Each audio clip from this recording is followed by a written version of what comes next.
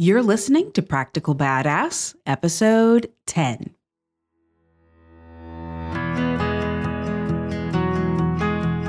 On this podcast, we explore how to advance the wealth and careers of women and other marginalized communities in tech.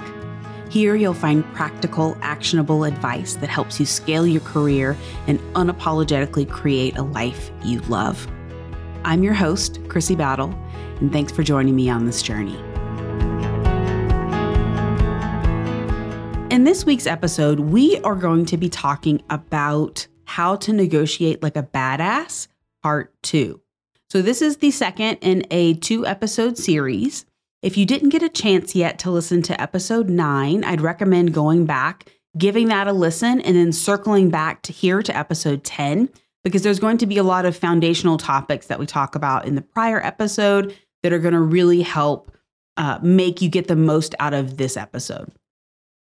So in episode 10, we are going to be talking about some more tactics and tips to help you refine your negotiations or to help you feel more prepared and get the best outcome in more scenarios than we were able to cover in episode 9. And just to give a quick 30-second summary of the concepts from part 1, really what it's going to boil down to get you the most successful outcomes from negotiations is number 1, really understanding your value as much as possible, the value of your skills, the pay ranges for the jobs that you're targeting to make sure that those are aligned. The other pieces of it are really understanding what you actually want the outcome of the negotiation to be. So understanding what you want your offer breakdown to look like, understanding what you want, what your offer range that you're expecting is. And the last piece is understanding what's called the BATNA, so the best alternative to negotiated agreement. And what the BATNA helps you understand is if this particular negotiation doesn't work out, what is your best alternative? And understanding those things leads to more successful negotiations, because if you understand very specifically what you're targeting and what you want, and you understand what your best alternative is if this negotiation doesn't work out, you can really know when to hold firm on your requirements and where to be flexible. The first thing that I really want to start this episode out with is just a concept. One of the things that will really increase the leverage that you have in a negotiation is when you're going through the hiring process. If you can get the team really excited to hire you, it's going to make your work in the negotiation much easier, because it completely pivots the conversation of them thinking potentially, what is the least amount we can offer this person to compel them to join, but we're still getting the best savings for this role. If they're really excited to hire you, their thoughts are going to be more like, what on earth can we offer this rock star to get them to want to join our company? How can we compel them to join and show that we have so much to offer them, and this is going to be the best choice for them in their next role? And I've been on both types of negotiations. I can personally confirm that it's so much easier and more pleasant and exciting for everyone if you can get the team really pumped about hiring you, because it feels more like a conversation, and it's also you are much more in the driver's seat in that scenario. The next piece that I want to touch on is more of a tip. So that is, whenever I'm in interviews, I always take notes, tons of notes. I am essentially a part-time court reporter in these interviews. So if they are giving me information about the role or the team structure or the compensation range or new benefits that they're excited to tell me about, I write all of this down. And I do that because, number 1, if I'm in multiple conversations at the same time, I want to make sure that I'm keeping it straight. So who is offering what to me? And then the other piece is, let's say you get later down in the negotiation and your offer comes through and it's less than what was discussed at the outset in terms of what's available in the budget for the role or what's reserved as the pay band for the role. It's a much more direct conversation for you to refer the recruiter back to that and just say something like, thanks so much for this offer. Based on our prior conversations and referencing my notes, I'm seeing that we had previously discussed X pay range. And that is more aligned with what I was anticipating for this role. Another way that you could bring it up is if the offer is low from what you previously discussed and you have a specific number in mind that you want to anchor the conversations on, you could prompt it with something like, thank you so much for this offer. I am really excited about the role. Based on what I had in my notes from our prior conversations, my understanding was the pay range is this. But now that I've gotten more information from the team and I really understand what the requirements of the role are, my compensation expectations for this role are now X. And you would give the number that you want them to pull the offer up to. My advice here is to anchor high. So that way, if they counteroffer, you personally have room to come down a bit and still meet into your ideal range. So let's say you have a $20,000 pay window that you personally would feel comfortable with. The high side you're super excited about. The lower side of that range would be something that you're still excited about and it would meet all your needs. Quote them the highest side of the range so that if they counteroffer, you do have room to come down and still meet all your goals. I know there are some folks that basically just quote one number and say take it or leave it. That can work in certain contexts. You'll usually have a good sense of that over time, but if you are newer to negotiation, I would not do that. I would make sure that you are aiming high and you're giving yourself room to negotiate down a little bit if you need to, without selling yourself short and still staying in a range that's valuable to you. The next thing I want to touch on is if you cannot get them to move on base salary, but you are still really excited about the role or you really want or need it to work out for whatever reason, let's talk about some other things you could negotiate for. The first question that you need to think about is what is most valuable to you besides the cash? And then that's going to inform what you ask for in this follow-up for the negotiation. So the first one is maybe they're not flexible on your base salary, but they would be willing to give you a sign-on bonus. My recommendation is pretty much no matter what the scenario is, always ask for a sign-on bonus, especially if you have a current role. And let's say it's almost going to be bonus time at your current role, or you have stock options that are about to expire or something. You have value that you would be leaving on the table to come to this new company. You should ask for a sign-on bonus so that you are not leaving that cash behind. And how much should you ask for a sign-on bonus? Honestly, I think the minimum you should ask for is 10 or 15K. If you have more value that you can show them, like you have, again, stock options that are about to expire that you would not be able to exercise, you're about to be paid your annual, 10% bonus and it's X amount of dollars, use that as the baseline. The other one is a professional association membership. So maybe you have a membership that you want to join. Maybe there's a professional society that you would think would be really helpful or is common in your specific area of expertise. Usually these kind of professional associations have pretty high fees. And one of the things that you can negotiate for is having your company pay for that. So the positive is they're going to get the benefit of your knowledge that you gain through these memberships. And then the benefit to you is you're obviously getting that knowledge that you can use in your current role and subsequent roles, but then also the networking opportunities that are available through these types of membership organizations can be really helpful. Another thing, I mentioned this in part one, but I want to bring it back here because similar to the membership, having that as a stipend that's paid to you, another that I really like is negotiating for a higher learning budget. Especially right now in the economic climate that we're in, learning budgets and kind of ancillary budgets are the first thing to go that get costs cut. And so you might be going into a company that doesn't have any budget reserved for you for continuing education, for conferences.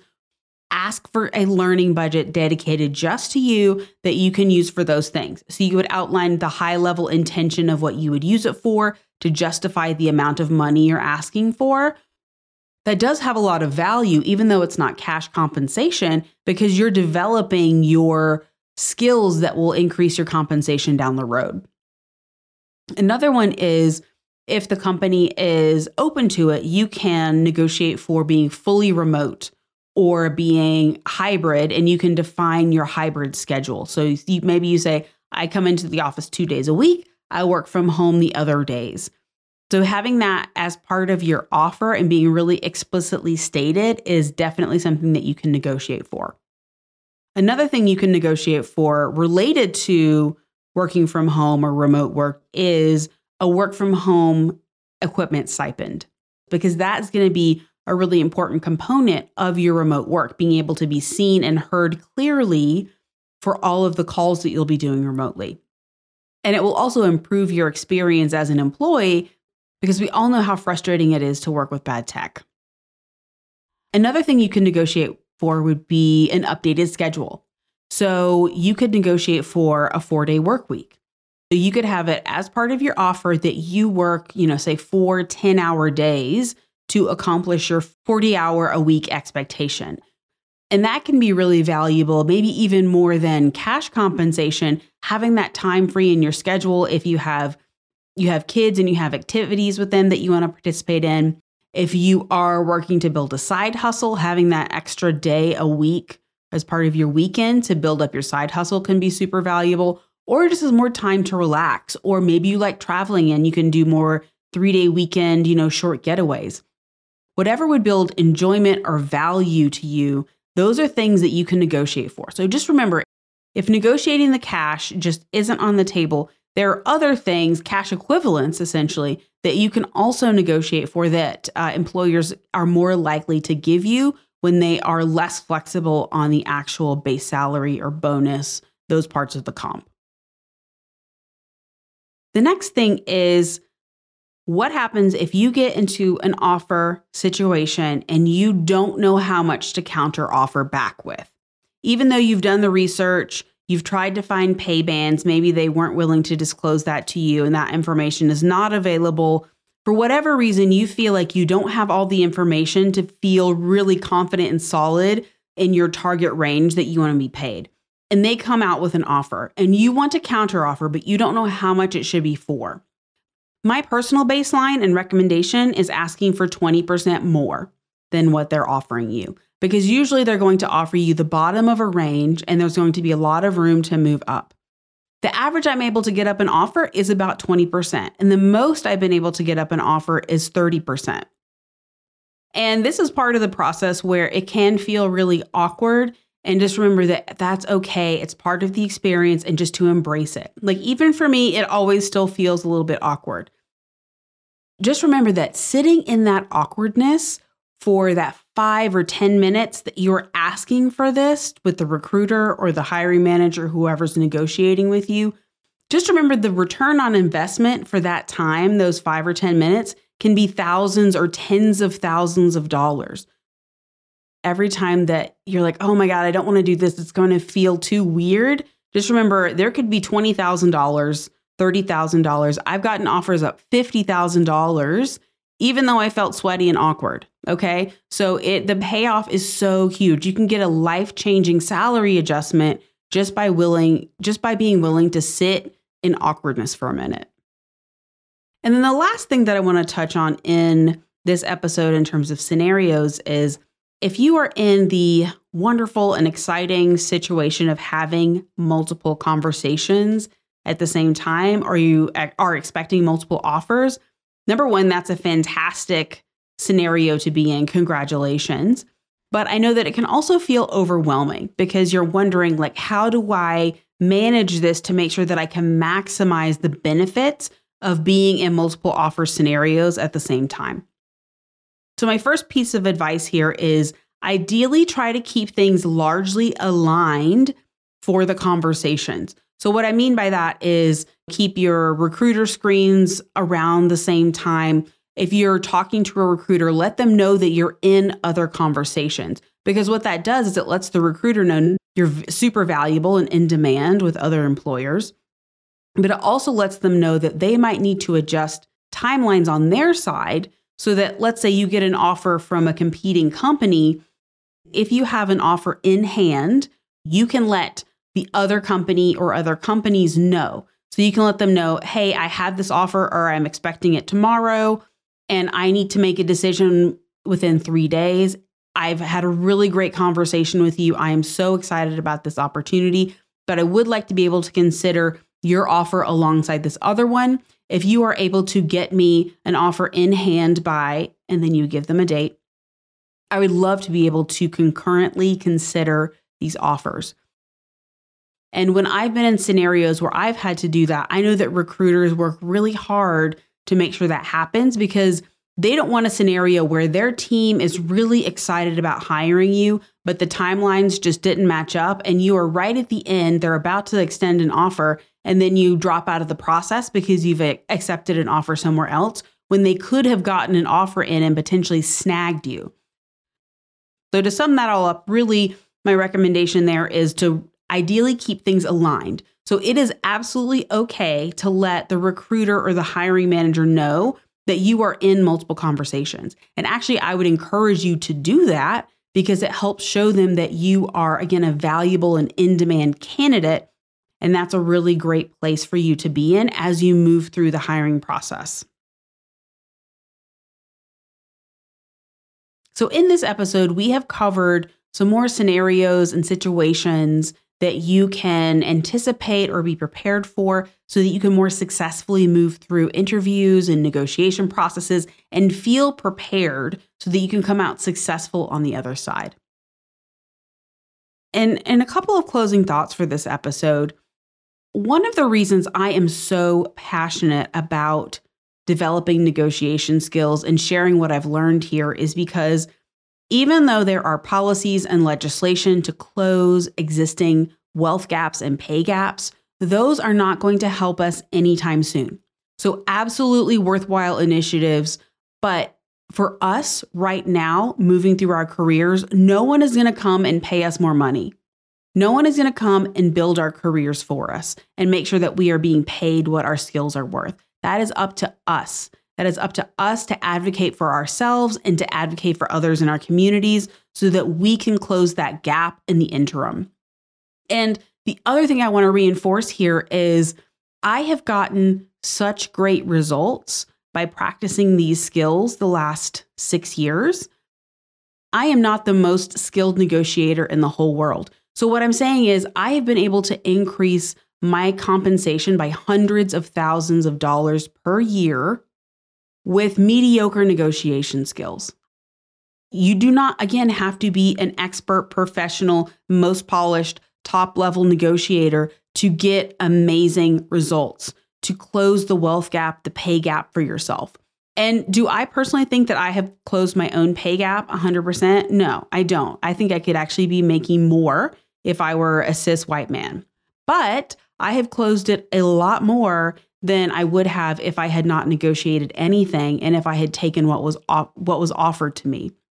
And that's what I want to give to you too. Your skills do not have to be perfect for you to realize and see value from them.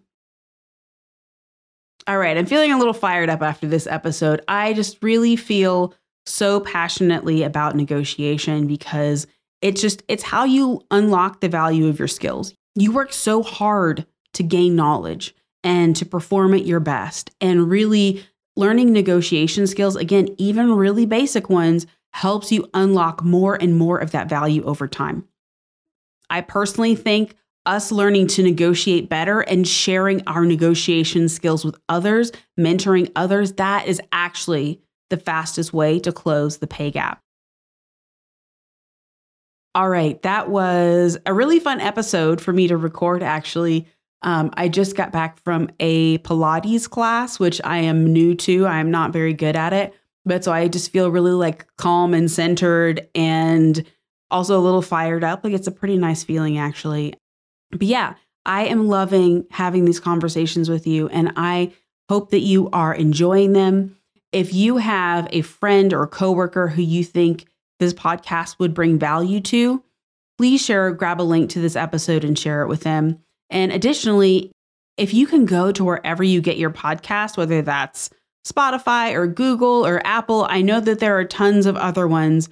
Wherever you grab your podcast, if you could rate and or review the podcast, what that does is it helps others discover the podcast. It surfaces it higher in the search or in suggested and suggested results for them. And it helps others get value from this too. And so we can all go on this journey together. We can close the pay gap together. We can climb to the top together, and we can just change the world together. I am so excited about this. I hope you have a fantastic rest of your day, and I will talk to you next Thursday. Bye for now.